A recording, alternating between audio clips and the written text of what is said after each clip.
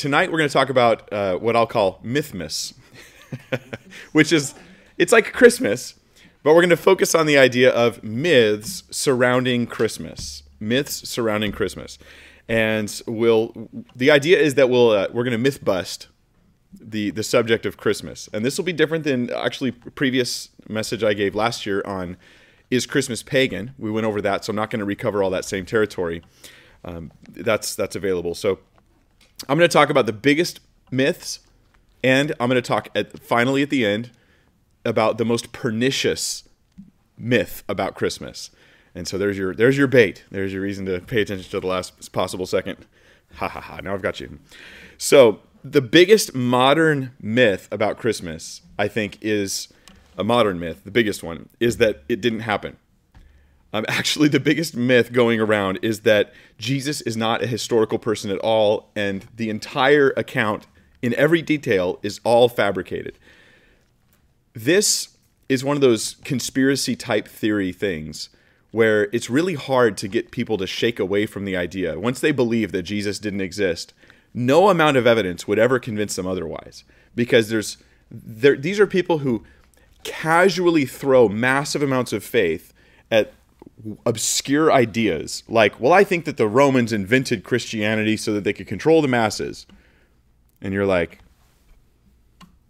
even though in many ways it's very un-Roman Christianity. They invented a Jewish religion, started it in Jerusalem. That's really what, and they used Jews to spread it throughout their like, this doesn't make any sense, you know. It's completely non-Roman. In fact, it caused people to refuse to say Hail Caesar. It kind of backfired, in other words. But it doesn't matter, because once people absorb these types of myths, it's very difficult to disabuse them of those things. There's more evidence for the historicity of Jesus than there is for pretty much any other ancient person in history. So if I consistently say that Jesus didn't exist, I have to also say Alexander the Great didn't exist. Caesar, Augustus, for instance, didn't exist. I mean, you name it, he didn't exist. What about Josephus? No, that guy didn't exist. Nope, none of these guys existed. And pretty much history started about 5 minutes ago, is pretty in my mind, because I'm going to have this much denial about the facts of history.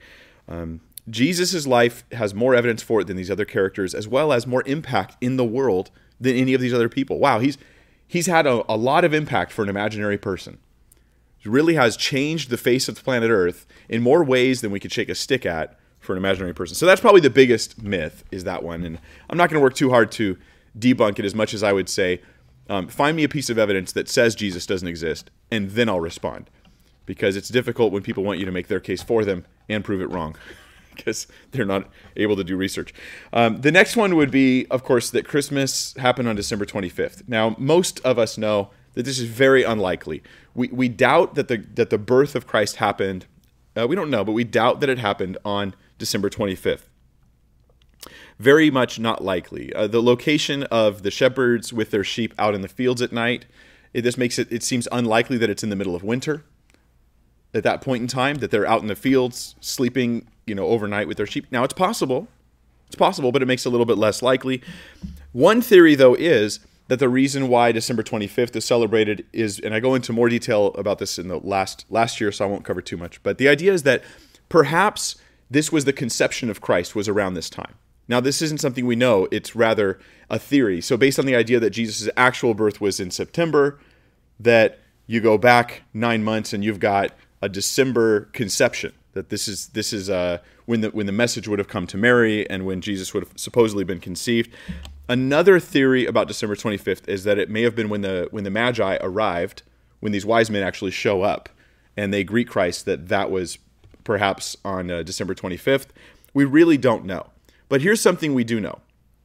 December 25th is not related to Mithras or Osiris or Saturnalia or any of these other pagan festivals or deities or anything like that. Although, and I go into much detail last time about this, but let me just put it this way. You're one step away from believing Jesus didn't exist if you think that Osiris was born on December 25th and he had 12 disciples and he performed miracles and all this other stuff that basically was made up by one guy when he was hopped up on acid and made a movie called Zeitgeist and put it up on YouTube for all the uncareful individuals to believe. Anyways, so that goes on. Now, on the other side of things, there are those are pretty much non-Christians attacking Christianity. But now this is sort of a Christian attack on the way we celebrate Christmas oftentimes around the world nowadays, which is Christmas trees.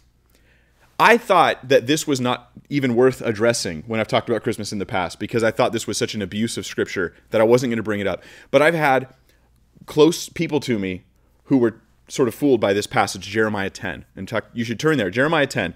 Here's the question. Does Jeremiah 10 forbid the use of Christmas trees and specifically label it as an ungodly function of idolatry in Jeremiah 10? I've met several believers who felt that this was the case. I've encountered them, and usually when I take them to the passage, they go, oh, I hadn't seen that, and then they're fine.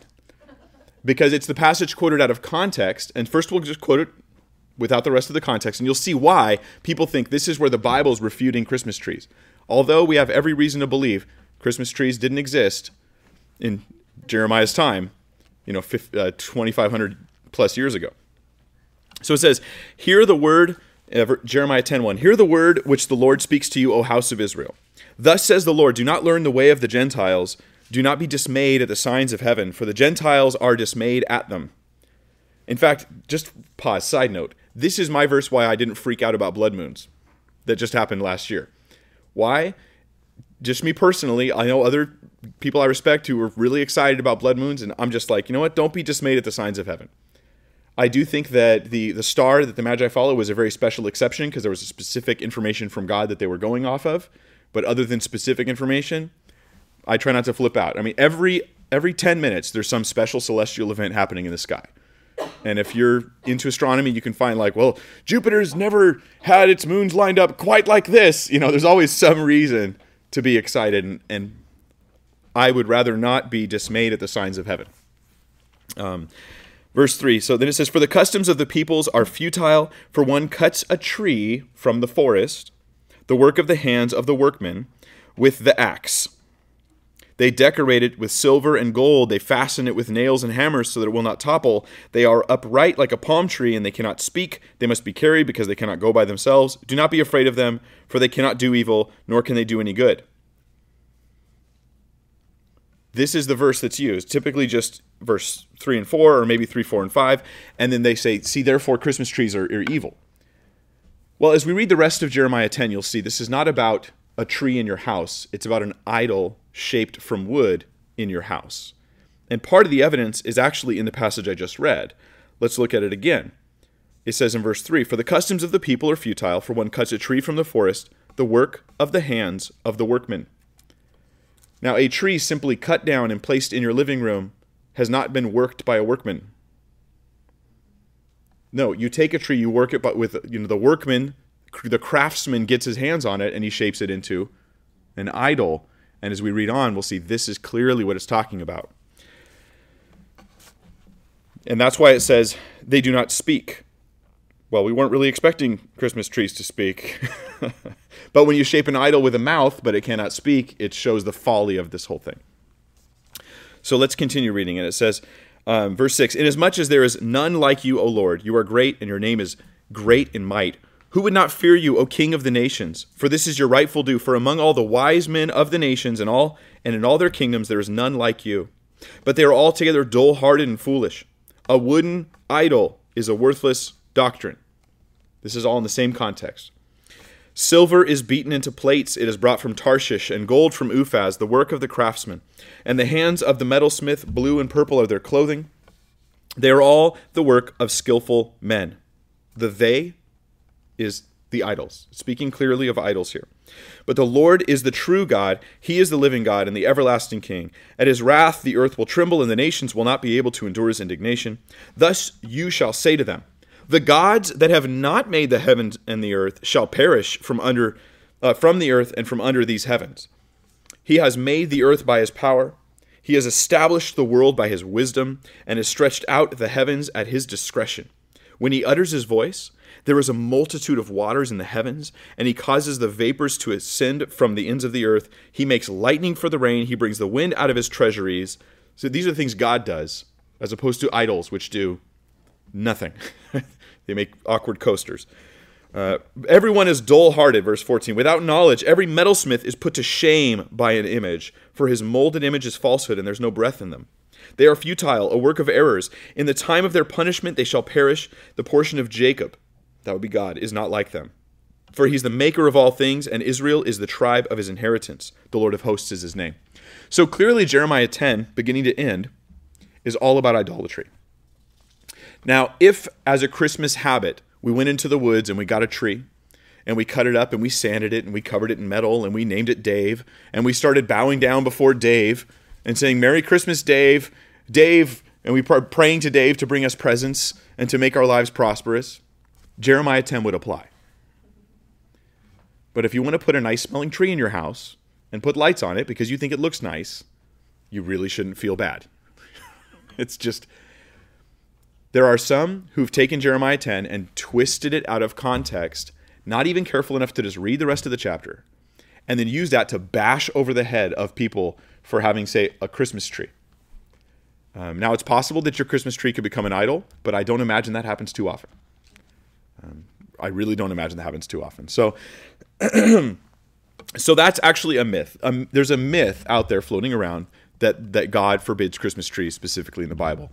In addition, there was no practice quite like what we do that we could even parallel it to. It doesn't seem to come from pagan things. I did a lot of research on this in the past. I can't find a source that shows me that Christmas trees come from pagan traditions or things, and I wouldn't honestly freak out if it had, because it's obviously lost all vestiges of paganism at this point. It's just a tree in my house. It smells nice. So do it if you want, don't if you don't, but don't condemn others. And then the next myth, let's talk about the wise men. The wise men, who were they? Who were they? Were they kings? Like the song says, we three kings of Orient are. No, you're not, actually. The wise men, according to Scripture, they were not kings. They were called magi, and that's a difficult word for translating. It doesn't mean magic, although our modern word magic does come from that, but that's not because they did magic. This is a modern word. There's an old Greek word called dunamis. It means power.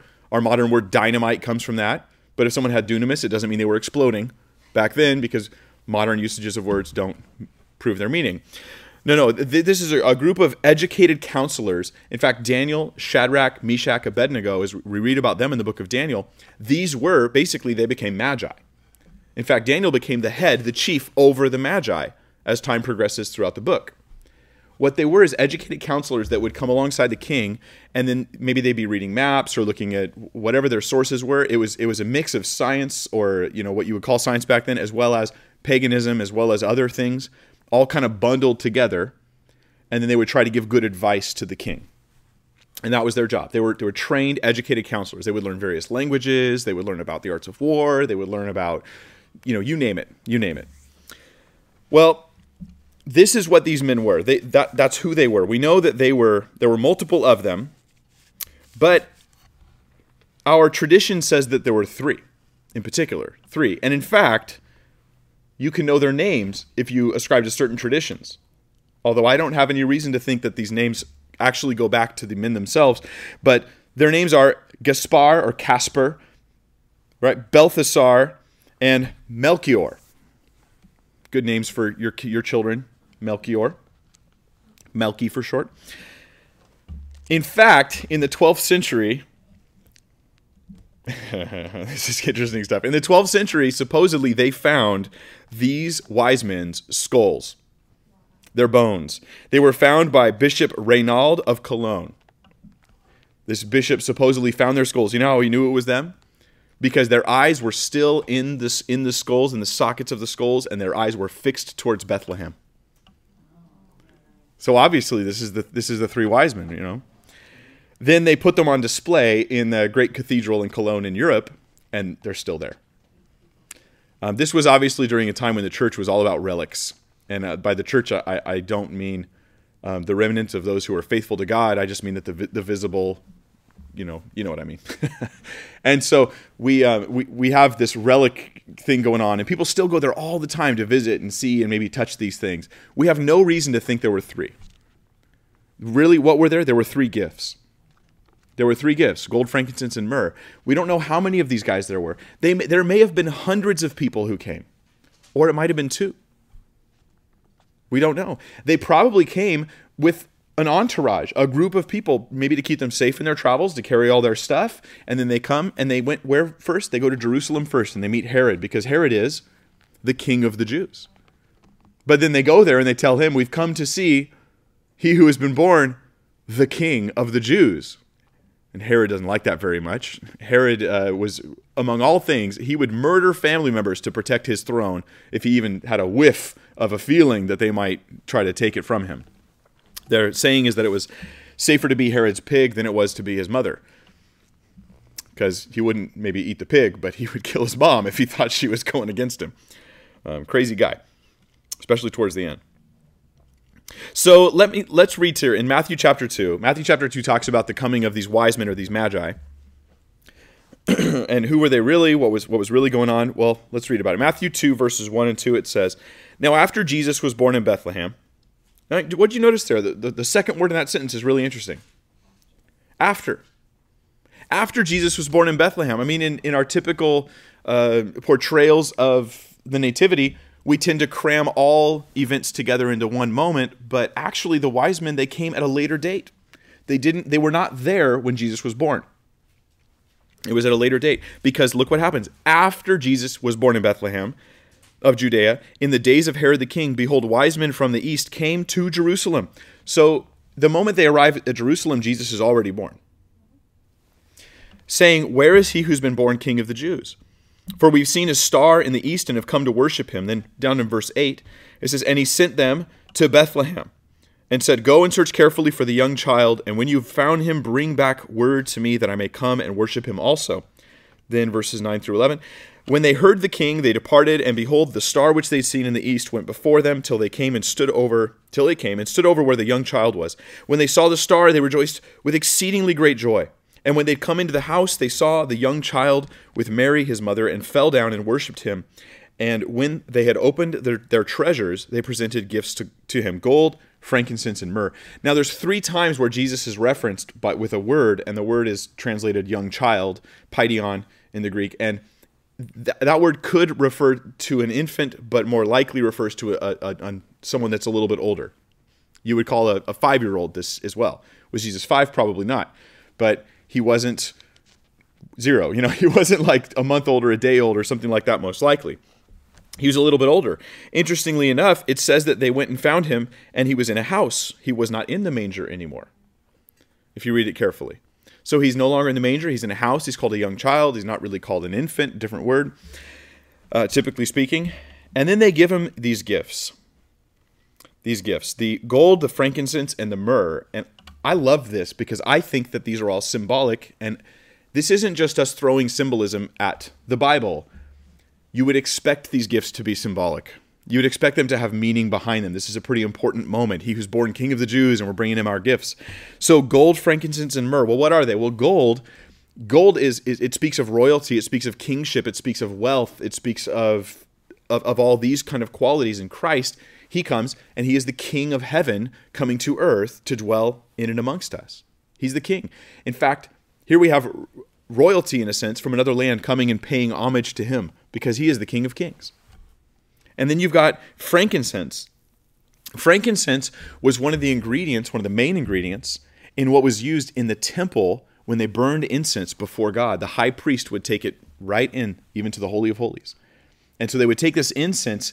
This incense was always burning before God, is the idea. Frankincense was involved in the recipe, but the recipe was very special. You see, nobody else in Israel was allowed to duplicate this recipe for any other cause. Here's the recipe for making the stuff for the temple. Nobody else can make it.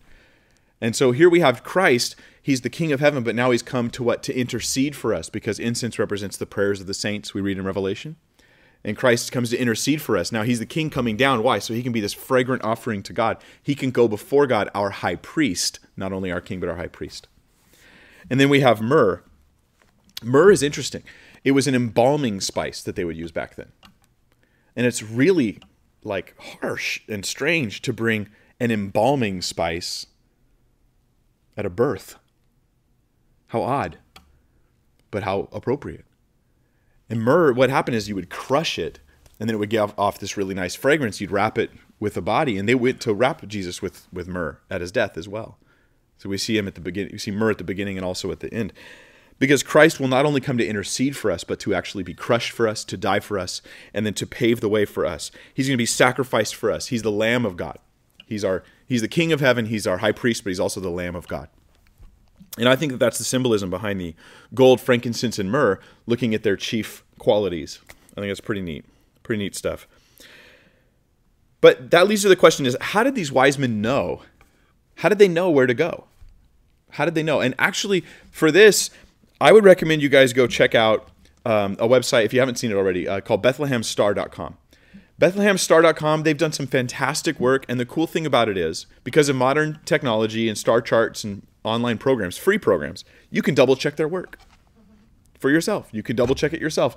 And you can actually set the clock back and look at the night skies of Bethlehem or of places in the east, like Babylon, and you can look at the night sky for a given date at a different time period, at a given year and given day, given evening. Pretty neat stuff. So they talk about the movements of different planets and stars so that it would have created this image that the naked eye would see that would actually guide them to that place at that specific time. Really, really neat stuff. And it does end up being on Christmas, which is just like, oh, that's kind of neat. That's kind of neat to know.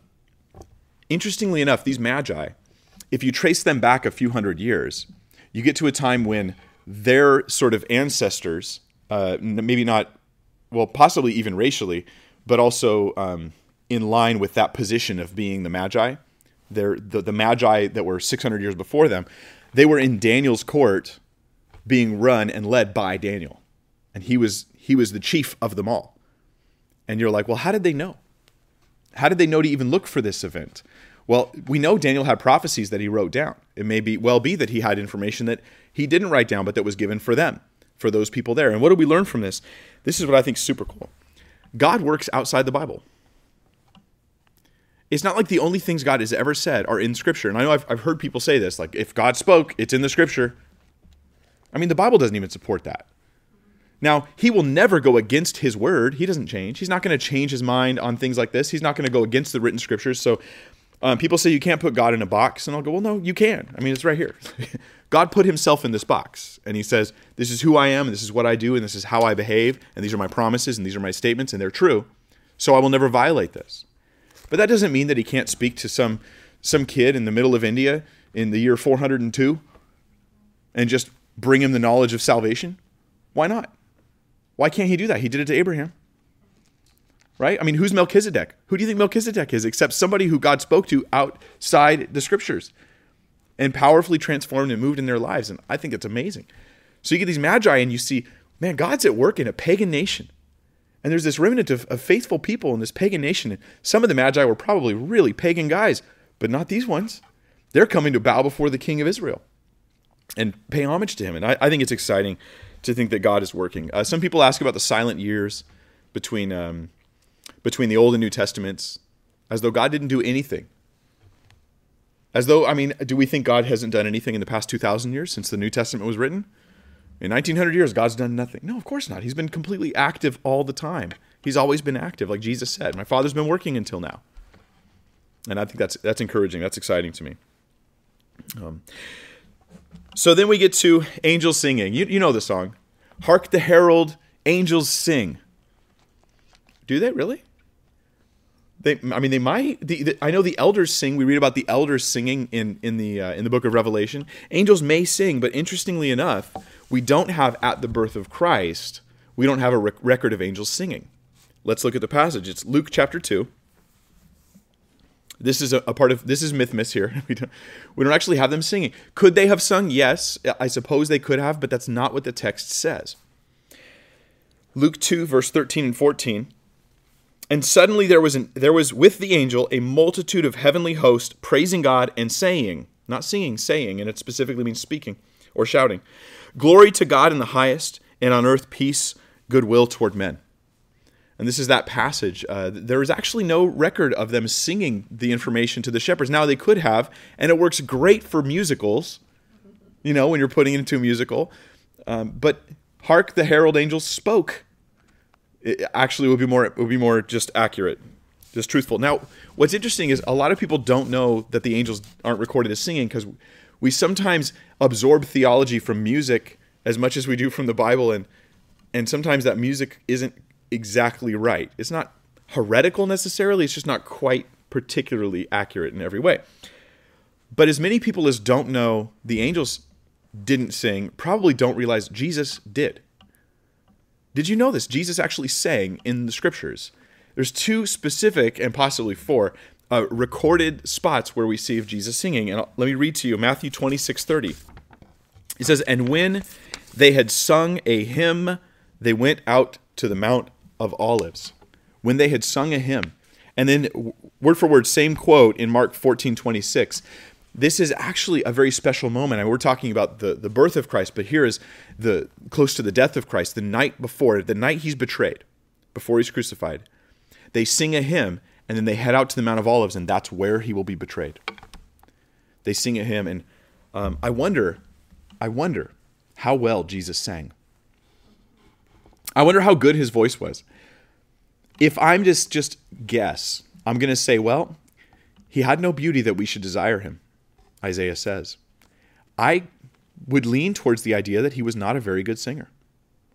Now, I'm just guessing here, but I think it fits with the humility of Christ. It fits with the overall other things that we know about him. He wasn't particularly attractive. That's what Isaiah tells us. So I think that there's a good chance he didn't sing very well. Could you imagine being the disciples and they're like, oh, great, Jesus is going to lead us in another song? You know, I really think that, God deserves better worship leaders. I really think that, the quality of we're too nitpicky on these issues, I think. Would you have been able to worship with Jesus leading? Or would you be upset that it was a cappella and there weren't any instruments? Or would it bother you that he always starts it too high or too low? Or would you remember what it's all about? just worship the Lord, and just worship the Lord. I say this because as a pastor, I've seen so many people leave churches for reasons that weren't worthy. Now, here's a great reason. The Lord's leading you guys to go over here. Great, go. That's fine. That's a fine reason. I mean, God's the boss. Here's not a great reason. Well, sometimes I just don't like the way that pastor's, he's not nice. Just like weird little nitpicky things that just get elevated into these giant issues. And my heart goes out to people who abandon a church for those types of issues because they go to another church where guess what they'll find? Those types of issues. And then they're unable to be embracing of pretty much any fellowship until they learn the lesson that the body of Christ is a bunch of saved sinners, and we're not consumers, we're parts of the body. We're parts of the body. Like, I belong to the body. I'm not here to be a consumer of the products that the church produces for me. I am the church. I'm here to be producing that others might consume. I'm to bring blessings to them, is the idea. But I just wonder. I wonder if we heard Jesus, would we complain? Would we complain? Now, what did they sing? That's what I really want to know. It's like, what did they sing? Well, given the time of year that it was, there's a chance that they sang from Psalm 114 to Psalm 118, maybe the whole thing, or maybe some portion thereof. That this is what they sang, because the types of songs they would sing through different parts of the year, because Passover is near, and this is leading up to the Ascension and to walking in on Passover and all that. Let me read to you from Psalm 118. This is quite possibly something they actually sang, given the time of year. Psalm 118, verse 22 through 29. It says, "The stone which the builders rejected has become the chief cornerstone. This was the Lord's doing. It is marvelous in our eyes.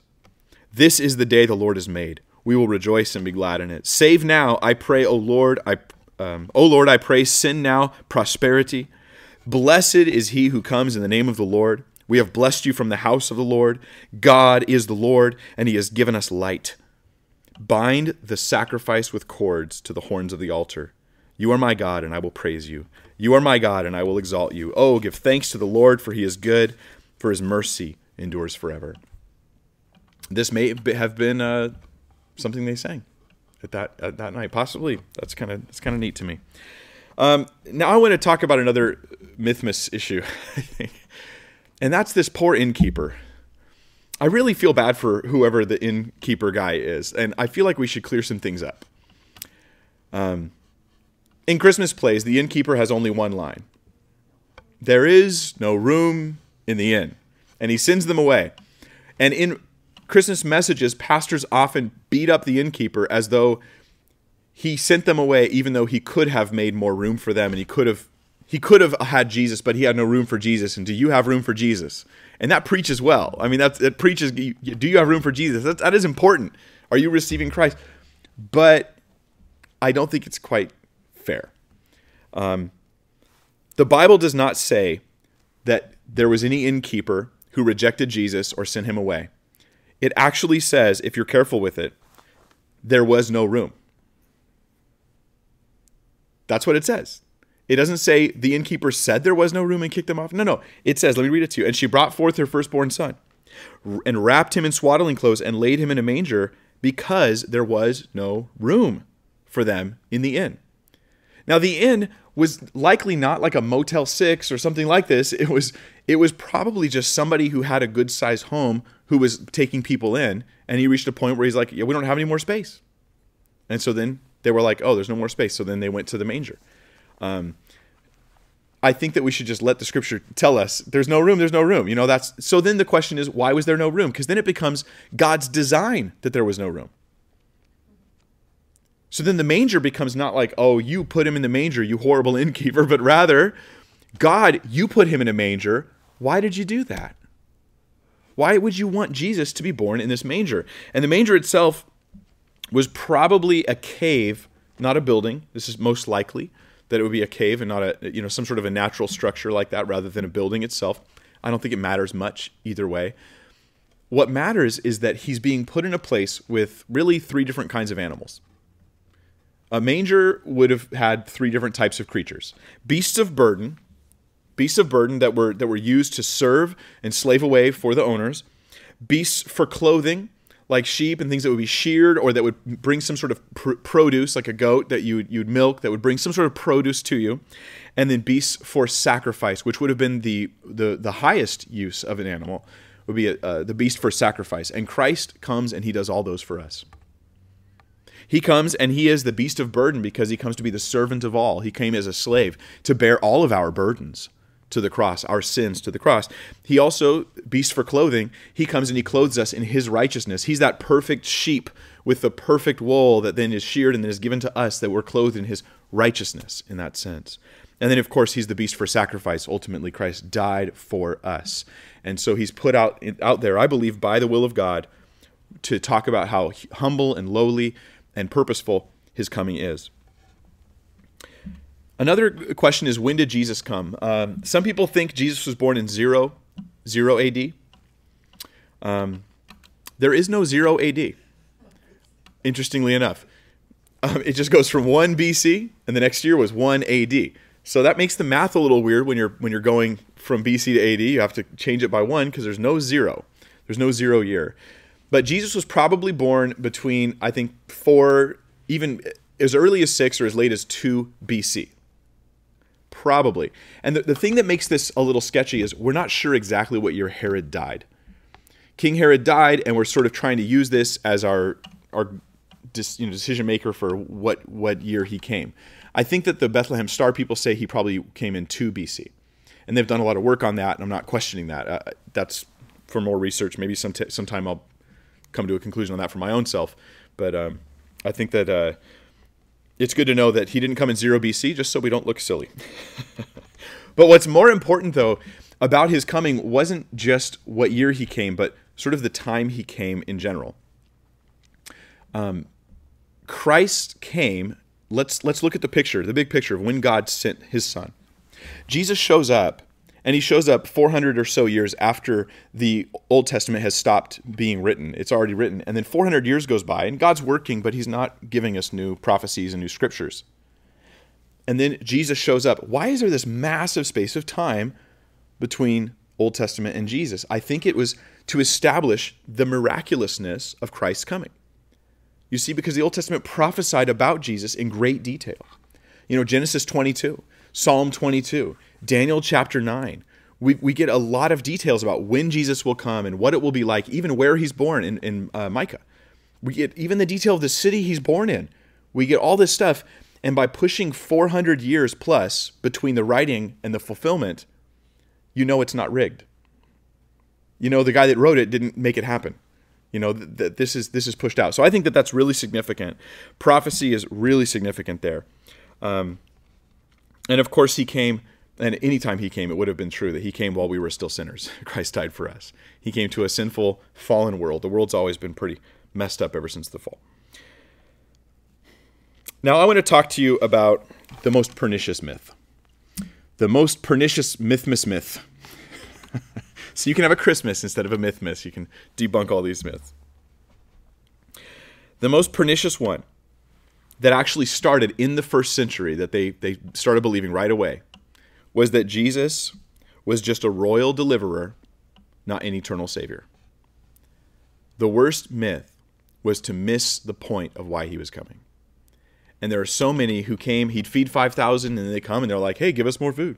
And he goes, no, you need me. I'm the bread of life. You need faith and trust in me so that you might be saved. You need your sins forgiven. And they go, oh, no, Jesus, we'll believe about your whole sin stuff when you give us more food. And they just want handouts, right? I want you to give me food. I want you to make me happy. I want you to make me healthy. I want you to make me wealthy. I want you to make me wise. I want you to make my life better, Jesus. And he says, the problem is you're like a dying man on the operating table asking for like plastic surgery. You want a facelift, but you need a heart transplant. And unless you're willing to take this heart transplant, your facelift won't matter. And unless we are willing to take Christ as Savior, his blessings won't matter. We have to have Christ as our eternal Savior. Yet the Jews often thought, at the beginning, introducing to Jesus and seeing him as the Messiah, that he was going to be this like royal deliverer that was going to cast off the yoke of the Romans. And basically, let's make it more applicable to us, right? Make their lives better. Jesus, make our lives better. Put us on top of the world.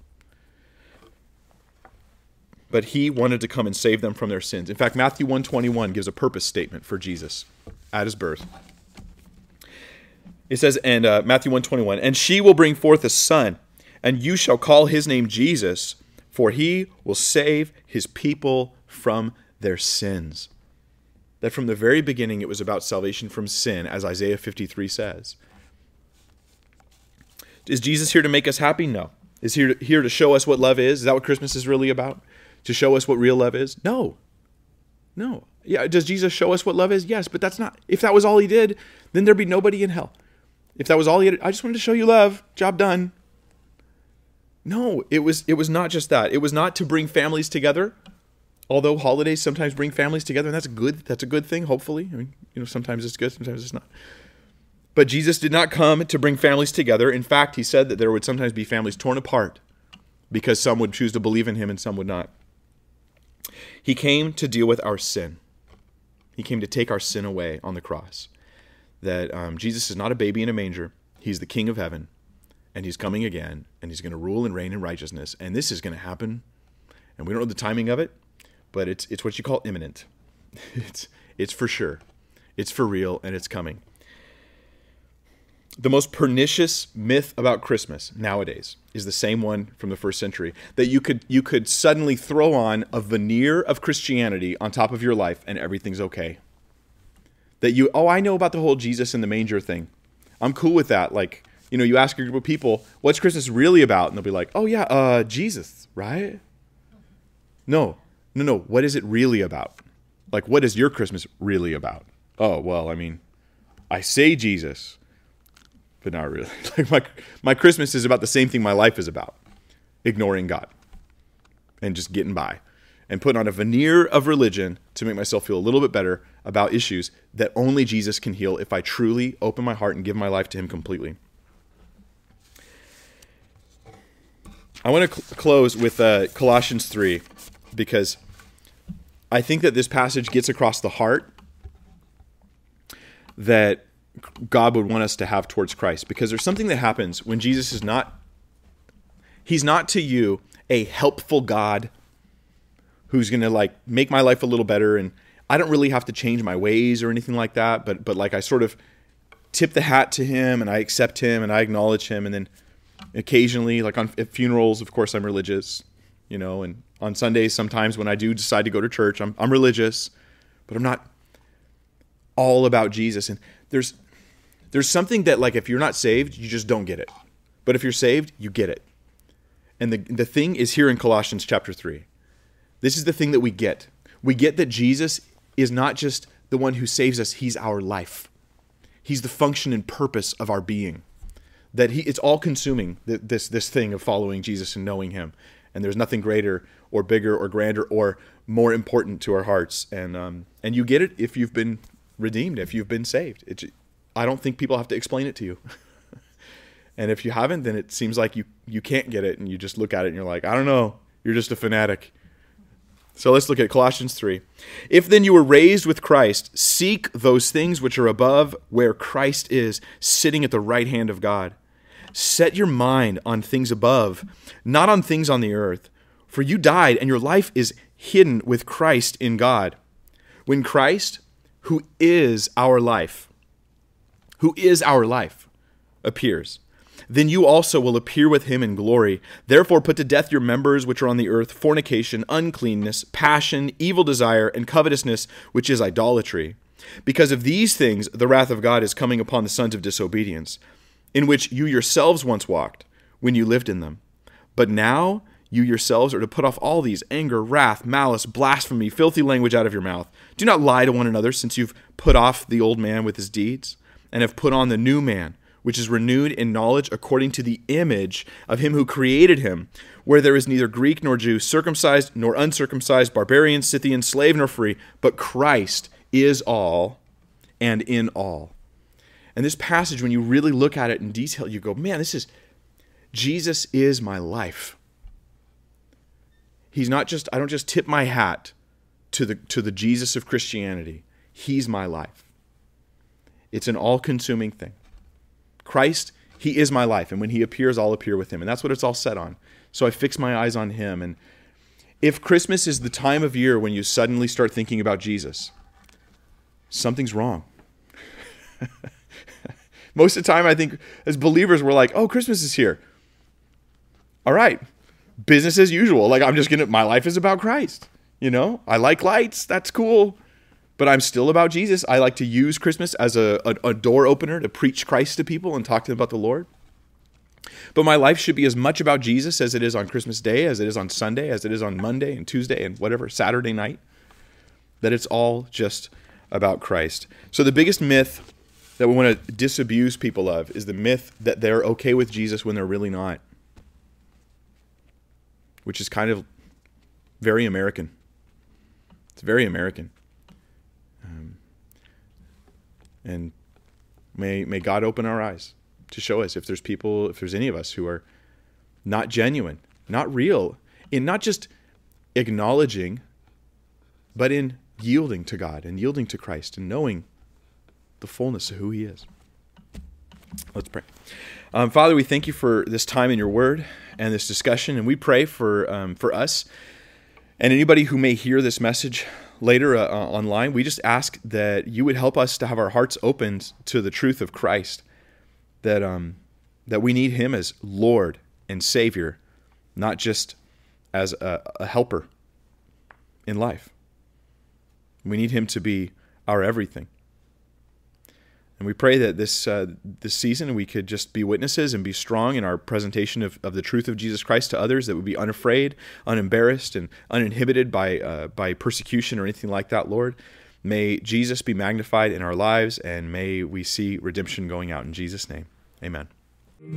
While I was dead, you sought me out and gave your life to me. There is